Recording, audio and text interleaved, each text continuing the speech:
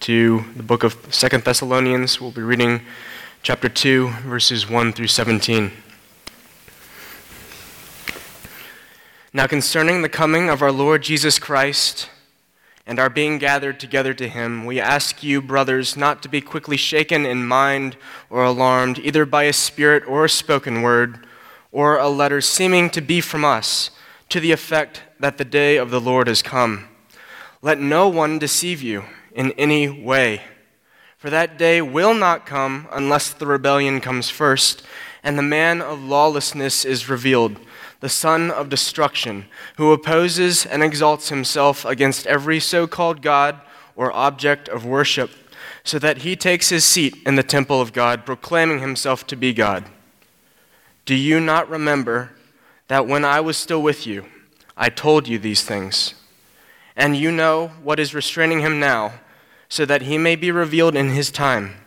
For the mystery of lawlessness is already at work. Only he who now restrains it will do so until he is out of the way. And then the lawless one will be revealed, whom the Lord Jesus will kill with the breath of his mouth and bring to nothing by the appearance of his coming. The coming of the lawless one is by the activity of Satan, with all power and false signs and wonders, and with all wicked deception for those who are perishing, because they refuse to love the truth and so be saved. Therefore, God sends them a strong delusion so that they may believe what is false, in order that all may be condemned who did not believe the truth, but had pleasure in unrighteousness. But we ought always to give thanks to God for you, brothers, beloved by the Lord, because God chose you as the first fruits to be saved through sanctification by the Spirit and belief in the truth. To this he called you through our gospel, so that you may obtain the glory of our Lord Jesus Christ. So then, brothers, stand firm and hold to the traditions that you were taught by us, either by our spoken word or by our letter. Now, may our Lord Jesus Christ himself and God our Father, who loved us and gave us eternal comfort and good hope through grace, comfort your hearts and establish them in every good work and word. So concludes the reading of God's word. Lord, would you bless now this preaching of your word, give us ears to hear and a heart to obey. Amen. How many of you went shopping on Black Friday? Don't be bashful. I'm not going to smack you. Yeah, okay. Very good. Well, I've noticed a strange phenomenon related to Black Friday, and that would be this. Have you ever noticed that you don't know you need something until it's on sale? You tracking? Okay, so I didn't spend all of 2017 thinking that I needed a Dremel multi-tool kit. Right? But what happens? As soon as I open that ad, for example, and I see that the thing is 50% off, you know what happens? I need it. Right? I think of all the reasons why I have to buy it. But on the other side of the spectrum, there are also a host of suggested gifts I see advertised, and I think to myself, why in the world would anybody ever need that? And Dave Barry from the Miami Herald is particularly helpful in this regard. His 2017 holiday gift guide included the following recommendation. Listen to this. Kitchen safe. This is the ideal gift to give when you want to express the joyful holiday message. You could stand to lose some weight. This is a plastic food container with a lock and a timer. Let's say you have some fudge and you don't want to eat anymore, but you lack the willpower to stop yourself. You can simply put the fudge in the safe, set the timer for the interval you want it. It can be 1 minute to 10 days, and press the lock button. Now, your fudge is totally secure because the safe cannot be opened until the time is up. Unless you get a blunt instrument and bash the safe open, which you will do within minutes because, come on, it's fudge.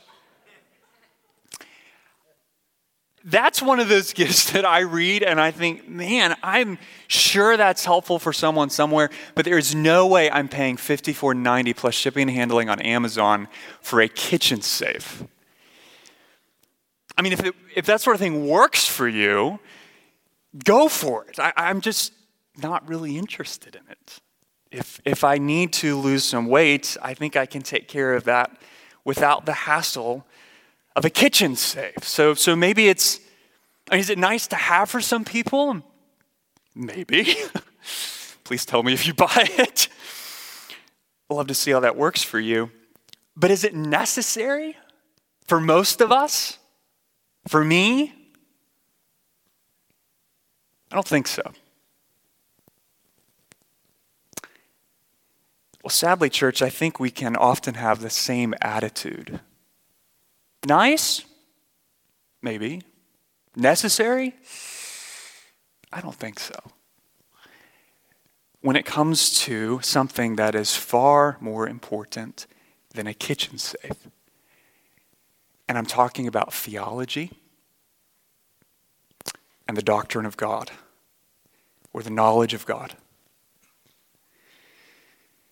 Now, some of you hear that word, theology, or sound doctrine, and you immediately get super excited. Some of you.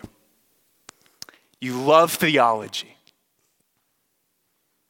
You love and prize sound doctrine. The thought of spending a day shopping or watching football or spending a day reading the Prolegomena to Herman Bavinck's Reformed Dogmatics is a no-brainer. You're going with Bavinck all the way. Some of you are like that, okay? I'll let you guess what I'm like. Some of you are like that. Hands down, you're going with Bavinck. But on the other hand, some of us hear the word theology or sound doctrine, and we immediately start running in the opposite direction.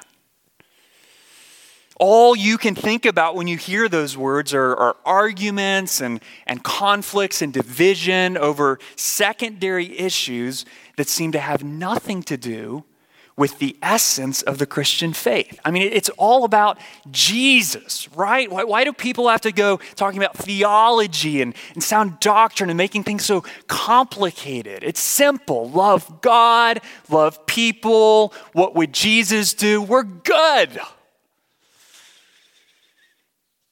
And I think quite a few of us probably fall somewhere between those two extremes. We wouldn't bash theology or Christian doctrine. We have a general sense that it's important. Maybe you're grateful for pastor types who go to graduate school so that they can understand and teach the Bible. But theology, Christian doctrine, that's not really my cup of tea. Nice, maybe. Necessary, not so much. I won't ask you to identify where you fall on that spectrum I've laid out. But I will warn you, friend. I'll warn you as Paul warned the church in Thessalonica, to neglect sound doctrine is to neglect the gospel and to neglect the Bible and to imperil your soul. I'll say that again. To neglect sound doctrine is to neglect the gospel, to neglect the Bible, and to imperil your soul. Why? Because an unwavering resolve to hold fast to sound doctrine is the distinguishing mark of the people of God. That's what separates those who are being saved from those who are perishing, an unwavering resolve to hold fast to sound doctrine. It's that serious. In case you didn't realize it, this year marks the 500th anniversary of the Protestant Reformation, which means 500 years ago last month, a Catholic monk named Martin Luther nailed 95 theses or doctrinal statements to the Dorva Church in Wittenberg, Germany, effectively initiating a recovery of the truth of the gospel. By the way, that was the same gospel that Paul proclaimed to the church in Thessalonica centuries beforehand. Now, in thinking about the Reformation, as I make this connection here, it would be simplistic and wrong for us to think that Paul taught the gospel, the Roman Catholics lost the gospel, and the Protestants permanently recovered the gospel. That's simplistic at best. Because in reality, the church has been at risk of losing the gospel, at risk of abandoning sound doctrine for false doctrine from the moment of her inception. And you and I would be naive to think that we are immune to that danger. Because we live in a world that's filled with all manner of ideas about what is supposedly true, including all kinds of ideas about the things of God that are exceedingly attractive and terribly wrong. So I want us to end 2017 and begin 2018 as a church by looking in three directions, okay? I want us to look back, I want us to look in, and I want us to look forward. Okay, so follow me here. We're going to look back by spending the next few weeks studying the 5 solas of the Protestant Reformation. Okay, the doctrinal legacy of the 16th century reformers is aptly summarized in the form of 5 theological convictions or statements or declarations of sound doctrine. And they were written originally and described and talked about in Latin. So here are the 5. Sola Scriptura, Scripture alone. Solus Christus, Christ alone. Sola Fide, faith alone. Sola Gratia, grace alone. And sola Deo Gloria, to the glory of God alone. Those statements capture the theological heritage of the Protestant Reformation. But, please hear this, in looking back on these doctrines, we are not primarily looking back on church history. We're looking back to the Bible. Why do I say that? Because the 5 solas were not just the theological heritage of the Reformation. Okay, they're part of the theological foundation of the Word of God. That's why they matter. Okay, that they capture the most important Christian doctrines. Okay, doctrines that if you hold to them, if you believe them, they are what distinguish those who are on the path of life from those who are on the path of destruction. They really matter. Now, why do I say it that way? Why do I say that it's what we believe as opposed to how we live that separates those who are being saved from those who are perishing? Why do I say that? Didn't Jesus himself say in Matthew 25 that we would be judged according to our works, whether good or bad? Why is what I believe, all this theology, doctrine stuff, Williams, why is what I believe so important? Well, here's why. Hear this, church. What you believe is supremely important because you can't separate what you believe from how you live. You can't drive a wedge between those things. They're hardwired together. It's part of what it means to be made in the image of God. And it works like this, okay? What you believe about God in your mind inevitably determines how you feel about God in your heart. Your affections. And how you feel about God in your heart inevitably determines how you act toward God in your life. And how you act toward God in your life, both in the big choices and the little choices, determine whether you're walking the narrow path that leads to life or the wide path that leads to destruction. Bottom line, your mind, your heart, and your will are inextricably connected. They're tied together. And that's why we're not just going to look back on this series with our minds, but we're going to look in. We need the Lord to take the truth of his word and those truths that were recovered during the Reformation and use them to search our hearts. We need God to reveal whether we are loving the truth that we claim to believe.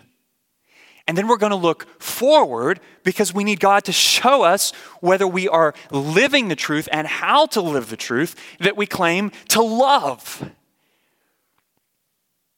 And so we're going to preach through the 5 solas because I believe God wants 2018 to be a year, church, where as a congregation we are marked by 3 things: believing what is true, loving what is true, and living what is true.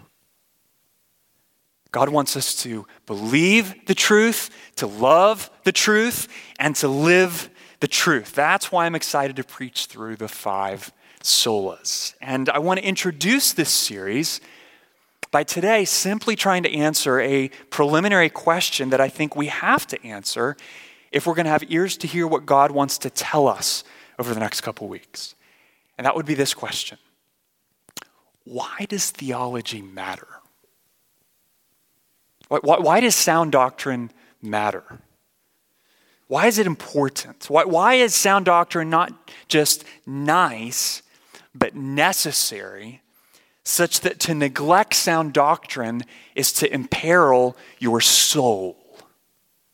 Does that make sense? Why does theology matter? In other words, before we dive into sound doctrine, the theological heritage we've received from the Reformation, why should I care about sound doctrine at all? Why does it even matter? Well, that's where 2 Thessalonians chapter 2 is so helpful. So let's give our attention to this chapter. Okay, part of what prompted Paul to write this letter was a growing concern, a growing belief among the Thessalonian Christians that Jesus Christ had already come back. He'd already returned from heaven. False teachers were deceiving them into thinking, look at chapter 2, verse 2, that the day of the Lord had already come. So Paul writes to remind them of what he told them previously, namely, that the day of the Lord, or the final day of judgment, cannot happen until, look at verse 3, the Antichrist, or the man of lawlessness, is revealed. Jesus will not come back until the Antichrist, or the man of lawlessness, is revealed. And in other words, we don't know everything that will happen leading up to the return of Christ. But we do know this: Jesus won't come back until the prophecies in the book of Daniel that we studied last fall, if you can remember all the way back, are fulfilled by the one, look at verse 4, who opposes and exalts himself against every so-called God or object of worship, proclaiming himself to be God. So what does Paul tell us? He says that right now we can be assured that this climactic personification of evil, look at verse 6, is restrained by the power of God. Restrained. But when he's revealed, restrained no longer, look at verse 9, Satan will empower him with false signs and wonders through which he will deceive many people into worshiping him instead of worshiping the one true God. I'm moving really fast. But that's what Paul's saying. Now here's where I want us to linger. Consider this. Why will so many people be deceived and perish in their deception? Why? Look at verse 10. Here we get to the crux of the matter. Because they what? They refused to love the truth. And so, be right, be theologically correct, validate the degrees on their wall. No. They refuse to love the truth and so be saved. That's really serious. And in response to the refusal, God, look at verse 11, afflicts them with a strong delusion under which they continue to believe what is false. In other words, he removes their ability to perceive the truth as a just consequence of their refusal, look at verse 12, to believe the truth. That's what God does. And thus their deception in the present becomes a foretaste of their judgment in the future. So notice two things here. Very important. First, notice the way Paul asserts both the responsibility of man, they refuse to love the truth, and the sovereignty of God. Therefore, God sends them a strong delusion. It's both. Second, notice the way Paul, listen to this, he equates loving the truth in verse 10 with believing the truth in verse 11. Do you see that? And believing what is false in verse 11 with taking pleasure in unrighteousness in verse 12. Okay, what's the point? Well, this is the point. You can't separate, as I said earlier, what you believe from what you love, or how you love and what you love from how you live. Your mind, your heart, your will, they are connected. They work together, especially when it comes to the things of God. So the prospect of God's judgment on those who what? Who refuse to believe the truth, hold to sound doctrine, is terrifying. And yet, the goal of Paul writing this letter isn't to terrify people. He's writing to the Thessalonians. He's writing to comfort them, and he's convinced that they have nothing to fear. Why not? He's not worried about them. Why not? Look at verse 13. He's confident that they will be saved, not deceived. Why? Because God chose you as the first fruits to be saved through sanctification by the Spirit and belief in the truth. Notice that. So what's Paul saying? Okay, well, in modern casual American language, it might sound like this. All right, guys, you already chose to believe the truth. Don't stop. Stand firm. Hold fast. Because if you continue to believe what is true and love what is true and live what is true, you won't be condemned on the final day. You'll be saved. So stand firm, hold fast, confident that the God who enabled you to first embrace the truth will be faithful to help you persist in abiding in the truth. That's 2 Thessalonians 2. That's the big picture. An unwavering resolve to hold fast to sound doctrine is the distinguishing mark of the people of God. That's why theology matters. It is what sets apart those who are being saved, those who hold fast, believe sound doctrine, from those who are perishing. The stakes could not be more important. And in verses 13 through 17, where I want to slow down and linger for the rest of our time this morning, Paul drives home that word of both comfort and exhortation by showing us what holding fast to sound doctrine actually looks like in action. Okay, so what does this practically look like, Matthew? Well, we're going to focus on verses 13 to 17. I think he makes at least 2 points here, and the first one is this. What does holding fast to sound doctrine look like in action? First, to hold fast to sound doctrine is to hold fast to the gospel. Okay, look at verse 13. In verse 13, Paul reminds the Thessalonians of their spiritual testimony. He thanks God for them as those who are what? beloved by the Lord. Think about that. Friend, do you realize, if you're a Christian, that the single most important thing about the Thessalonians is also the single most important thing about you? You know what that is? The God of the universe has set his affection on you. That's remarkable.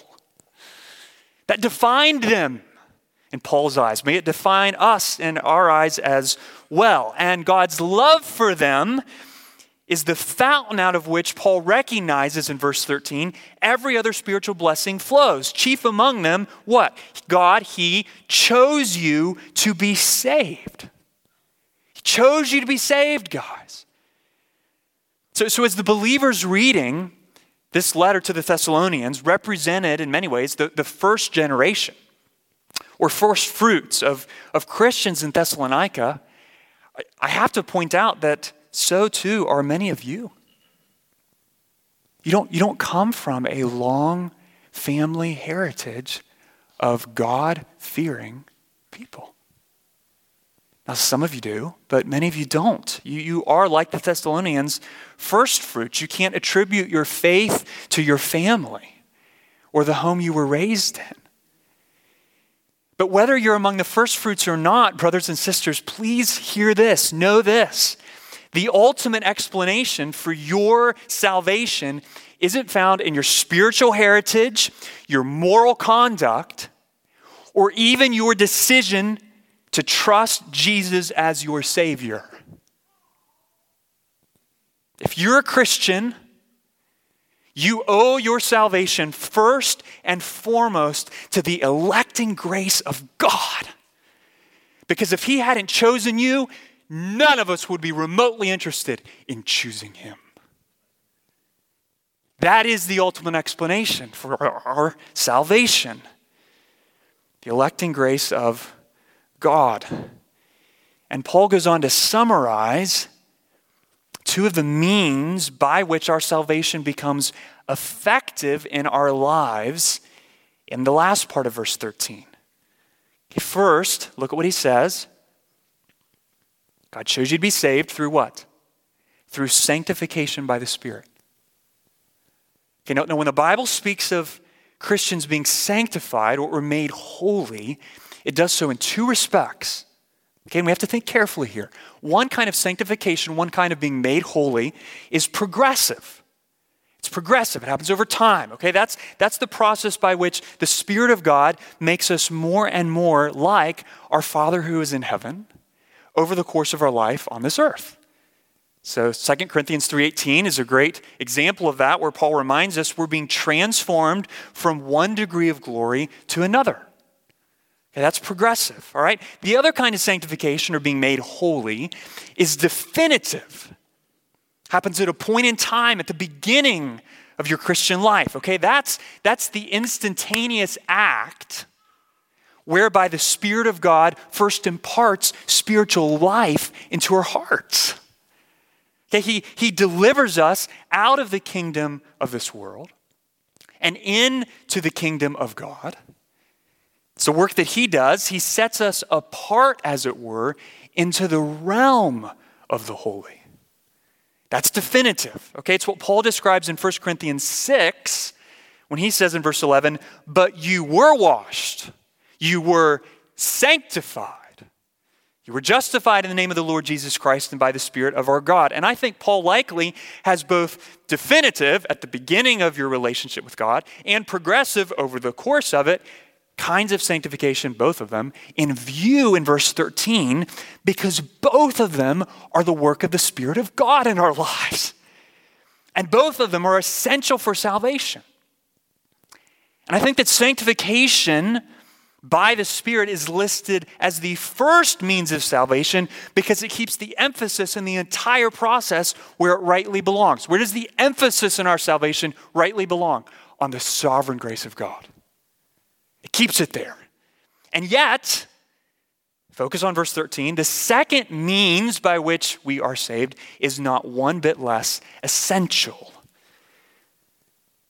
God chose you to be saved, second, through belief in the truth. Belief in the truth. Okay, now, please hear this. We must not think of that word truth as a delightful fill in the blank, where we get to put in there and insert whatever we think or feel is true. Okay, that is doing violence to the Word of God. Don't do that. Okay, the truth that must be believed in verse 13, if we're going to be saved, is the truth that God describes, Paul describes in verse 14. Namely, look at verse 14, God's self-revelation in the life, death, and resurrection of Jesus Christ. It's the gospel. To this, to what? To sanctification by the Spirit and belief in the truth. He, God, called you through our gospel, through the gospel.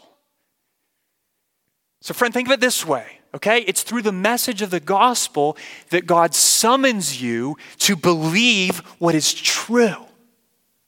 That's how God summons us to believe what is true. Why do I say that? Because the call of the gospel, what's that? Believe in the Lord Jesus Christ and you will be saved. That's the call of the gospel. That's not a call to embrace a cultural idea or a religious notion or to follow a moral guru. That call, believe on the Lord Jesus Christ and you will be saved, is what? A call to believe the truth. The truth. Why? John 14, verse 6, Jesus said to Thomas, I am the way and the what? The truth and the life. No one comes to the Father except through me. So the Bible teaches us that some things are true and some things are false. They are not cultural constructs. They are reality. They are not linguistic concepts. They're reality. And that the great divide between them, what separates what is true from what is false, is what? What's the divide? What's the marker? It's the cross of Christ. I love how John Piper says in his book, Think, that the cross of Christ is the continental divide between what is true and what is false. If someone says, this is true, what do? We examine it in light of the cross of Jesus Christ. Does that statement agree with the facts of the gospel and the implications of the gospel? If it does, then we know it's true. If someone says, this is true, what do? We evaluate it in light of the cross of Jesus Christ. Does it agree with the facts of the gospel? Does it agree with the implications of the gospel? If it doesn't, then we know it's false.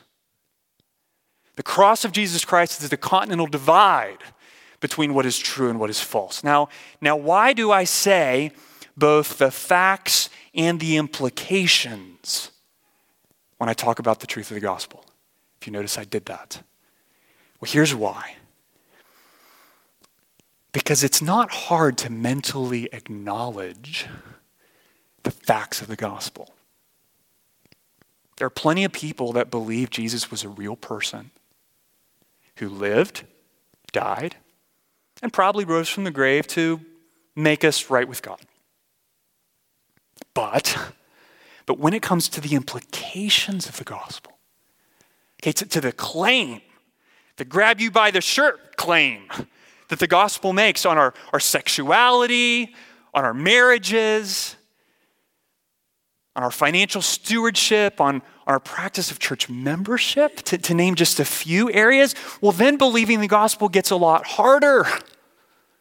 And yet the implications of the gospel cannot be separated from the facts of the gospel. So all that to say, look at verse 13. When Paul defines we have to what in order to be saved? Believe in the truth. He's simply calling us, verse 14, to believe in the gospel. But the gospel truth he has in view is far bigger than a set of historical facts. The gospel is not less than history, but it is far more than history in the sense that the gospel rightfully subjects every area of our life to the lordship of Jesus Christ. So Jesus, in the gospel, becomes the definitive revelation of what is true. continental divide, by the Lord of truth.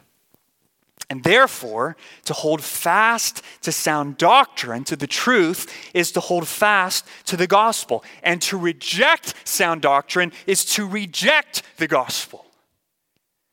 Now, I've been a member of this church long enough to know that most of you in here didn't walk in here thinking, you know what? I'm considering whether I should reject the gospel today. In fact, I think if this goes well today, I may just reject all sound doctrine tomorrow.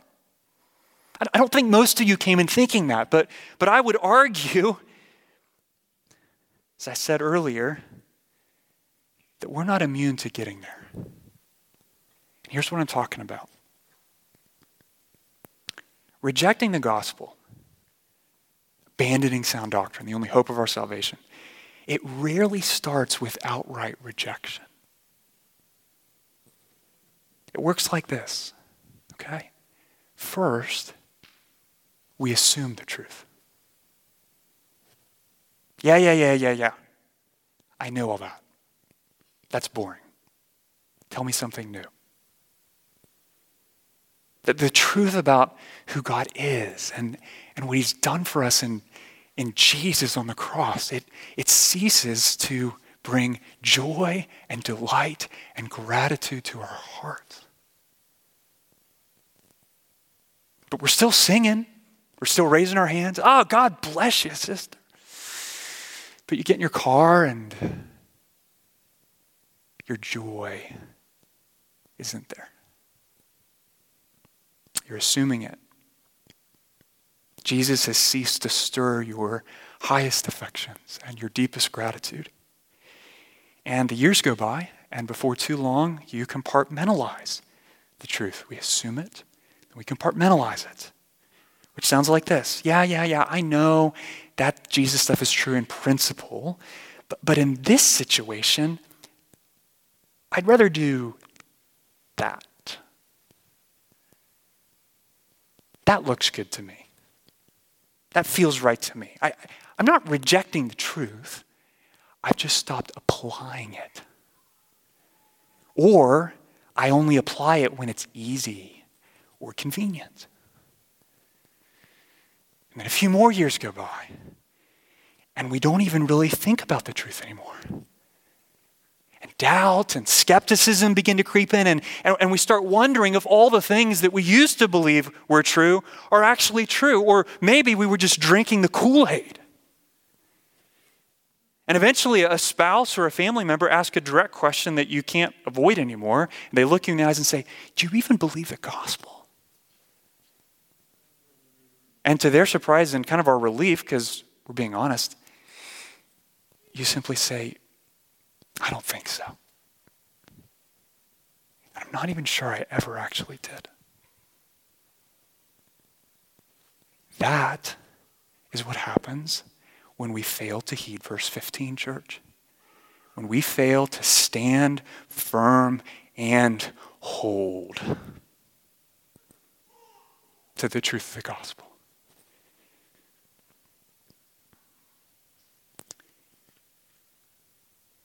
I would be remiss if I did not stop and thank God that this church has been built on truth, especially the truth of the gospel. But Kingsway, that strength will not last if we begin assuming or minimizing or neglecting the importance of sound doctrine. It will not last. And may God deliver us from such a deadly peril and strengthen our resolve to hold fast to the gospel. So what does that mean? That means take heed, pay attention if your gratitude for Jesus is beginning to wane. Okay, take heed, pay attention, ask a brother or sister for help if you recognize that you've stopped applying the gospel with the same diligence you used to. Look at verse 14. Heed the warning. Only those who persist in believing the gospel will what? Will obtain the glory of our Lord Jesus Christ. Okay? The stakes could not be higher. To hold fast to sound doctrine is to hold fast to the gospel. It's the first means we do that, okay? Here's the second. Point number 2.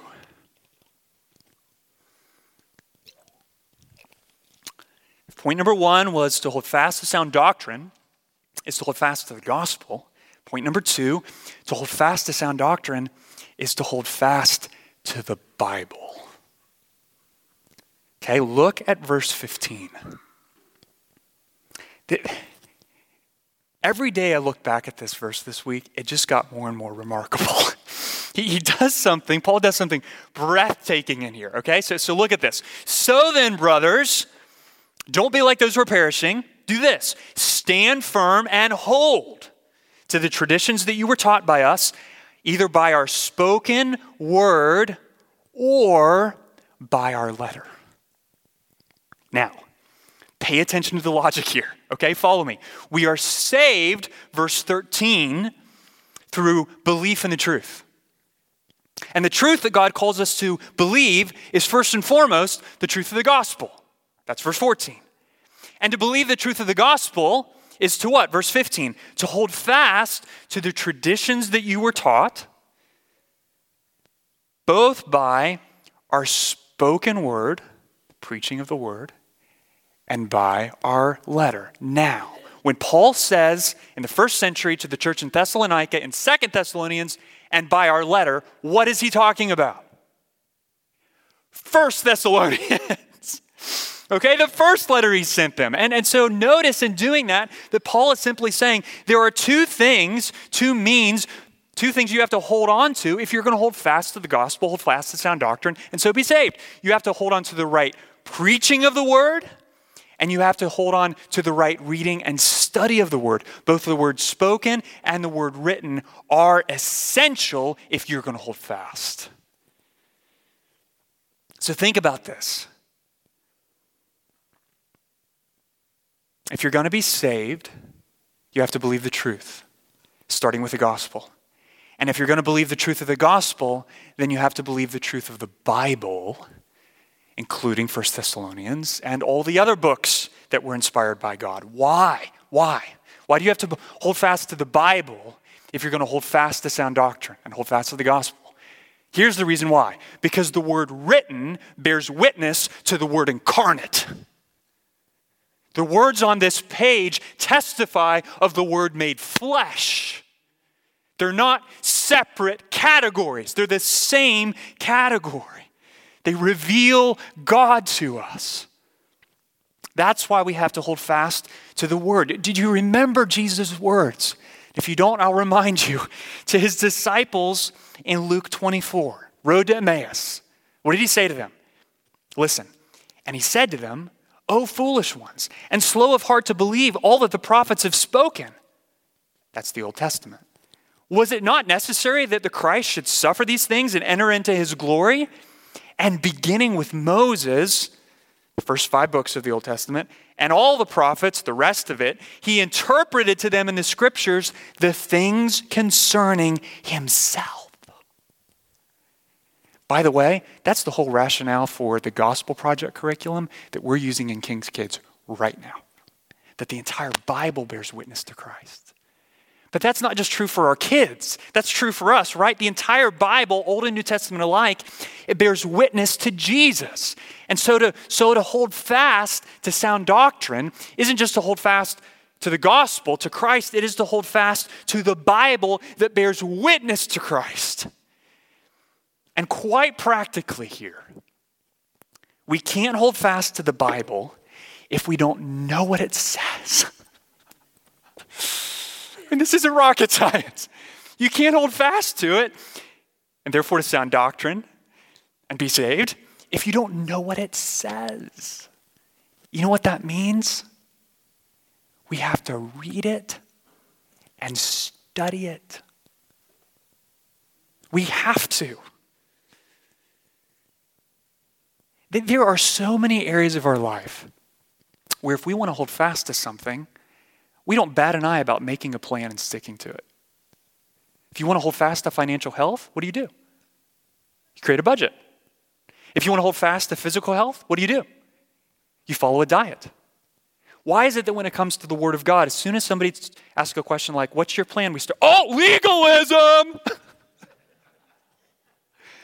Why do we do that?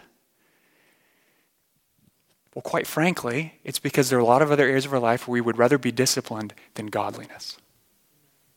We need a plan. Now, praise God, if you're a Christian, you're not clothed in the righteousness of your Bible reading. You're clothed in the righteousness of Christ. We're going to preach that. Solus Christus. It's coming. But hear this morning, church. Why does theology matter? Because it's the distinguishing mark of the people of God. How do we hold fast to sound doctrine? Well, in large part, we do that by holding fast to the Bible, which means you need a plan for reading it and studying it. So, in mid-December, I'm going to put out on our website several Bible reading plans that are designed to help you, if you don't already have one, hold fast to the Word of God in 2018 by helping you know when to read it and what to read. And I encourage you to look at one of those if you don't already have a plan for holding fast to the Word. I'll put some other book recommendations out there that have to do with understanding God's Word so that in 2018 we would be a people who what? Believe what is true. Because we're reading what's true and studying what's true. And my goal is not to set you up for inevitable failure and condemnation. My goal is to simply make sure that we're doing everything we can to hold fast to sound doctrine. Okay? Holding fast to sound doctrine means holding fast to the Bible. But that doesn't just mean holding fast to the Word of God written, right? It also means holding fast to the Word of God preached. So let's think about that for a minute. Okay, look at verse 15. The letter is no less important than the spoken word. How many times have you heard someone say, I don't need sermons. I don't need Christian books. I just need the Bible. Heard that? Thought that? Paul refuses to create a false dichotomy between the word written and the word preached. He says that if the preaching of the word is faithful, then all of it testifies to the glory of God in Christ, and you need all the above, both the words that I wrote to you guys, Thessalonians, and the words that I preached to you guys. And friends, I would simply argue we are no different. We're no different, okay? So without question, the primary place that God reveals the truth of the gospel to us is where? The pages of his word. Primary place. But we also need pastors and teachers who are willing to take the truth of Scripture and help us understand what it's saying and apply it to our lives. You won't hold fast to sound doctrine without that. That's what Paul's saying. And Acts chapter 2, the early church, is a great example of that. Why did the early church prosper and grow? Because they were devoted to what? What's the first thing on the list in Acts 2? The apostles' teaching. The apostles' teaching. So let me challenge you to do several things on this point and applying this point, okay? Very practical here. Remember that the most important thing that happens on Sunday morning is the preaching of God's word. The most important thing, okay? That means that you need to give whoever is standing in the pulpit your full attention. If that requires for you taking notes while someone's preaching, then take notes, okay? If that means turning off your smartphone or giving it to a friend so you're not distracted, give it to a friend. Say, hey man, give it back to me when we get out for coffee, all right? Whatever it takes, give the person preaching your full attention. And if you have to slip out in the foyer for some reason, come back quickly. Okay, don't get stuck in conversation out there. That this is the most important thing happening on Sunday morning. All right, and second, on this point of prioritizing the preaching of God's word, church, whenever possible, look for opportunities to plan your vacation or your travel schedules around Sunday morning. Okay, I'm not going to be checking boxes and calling you if I don't see you on a Sunday. All right, again, we're not saved by our church attendance, we're saved by Christ. But at the same time, we can't hold fast to Christ and be saved if we're not regularly hearing the preaching of his word. we have to be practical. We have to have a plan. Hearing a sermon in your car isn't the same thing. It's simply not the same thing as hearing a sermon with the gathered people of God. There's something that God does corporately when we gather that's not the same as the way he meets us individually. And again, quite practically, if you have a sick child, you're out in a foyer, you're serving in King's Kids, thank you to all of you who are listening to this message this week, because right now you're serving in King's Kids. Make a point to go back and listen to that sermon. Why? Because that's not just Matthew's thoughts on October the whatever. That's the word of God for you. That's God's means of helping you hold fast to him until the end. We have to hold fast to sound doctrine by holding fast to the Bible. Friends, to conclude, I'd simply say this. I've said this several times, but hear it again. Why does theology matter? Why are we going to take 5 or 6 Sundays to look at the solas of the Reformation? Here's the reason why. Because an unwavering commitment and resolve to hold fast to sound doctrine is the distinguishing mark of the people of God.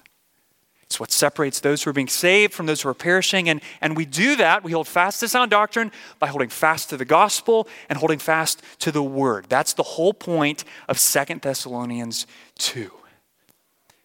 But I'll conclude with this. The work that we have to do to hold fast is not where Paul ends. And so it's not where I'm going to end. Look at verse 16. Verses 16 and 17, Paul concludes this word of comfort and exhortation by directing the Thessalonians' gaze away from their work of holding fast and back up to God's work of holding fast to them. That is so important. Why? Why? Because Paul's confidence that they will hold fast to sound doctrine ultimately lies not in the resolve of men, but in the faithfulness of God. That's why he's confident that Thessalonians will hold fast. What does he say? Now may our Lord Jesus Christ himself, not you guys, Jesus, and God our Father, who loved us and gave us eternal comfort and good hope through grace, comfort your hearts and establish them in every good work and word. Take heart in those words, friends. You have to hold fast to sound doctrine. You won't be saved unless you do, in your mind, in your affections, in your will. But do that with this confidence. Jesus Christ, if you are a believer, is holding fast to you. He's got you. And where you're weak, he's strong. And where you're faithless, he's faithful. So church, fix your eyes on Jesus. Hold fast to sound doctrine. Hold fast to the gospel. Hold fast to the word. But do it with the sweet assurance that Jesus Christ is holding fast to you. Let's pray. Lord God, I ask that you would give us that confidence now. As your people, and that as we sing this song, that you would do 2 works in our heart. You would renew our resolve in 2018 to hold fast to sound doctrine. And Lord, that we would do it with a new and great joy. That you, Jesus, are holding fast to us. Thank you for that comfort, Lord. Thank you that our responsibility and your sovereign work are not opposites. They're not pitted against each other, but it's both. And that you preserve us by empowering us to hold fast to you. Thank you for that. Do that for this church that I so dearly love. In Jesus' name, amen.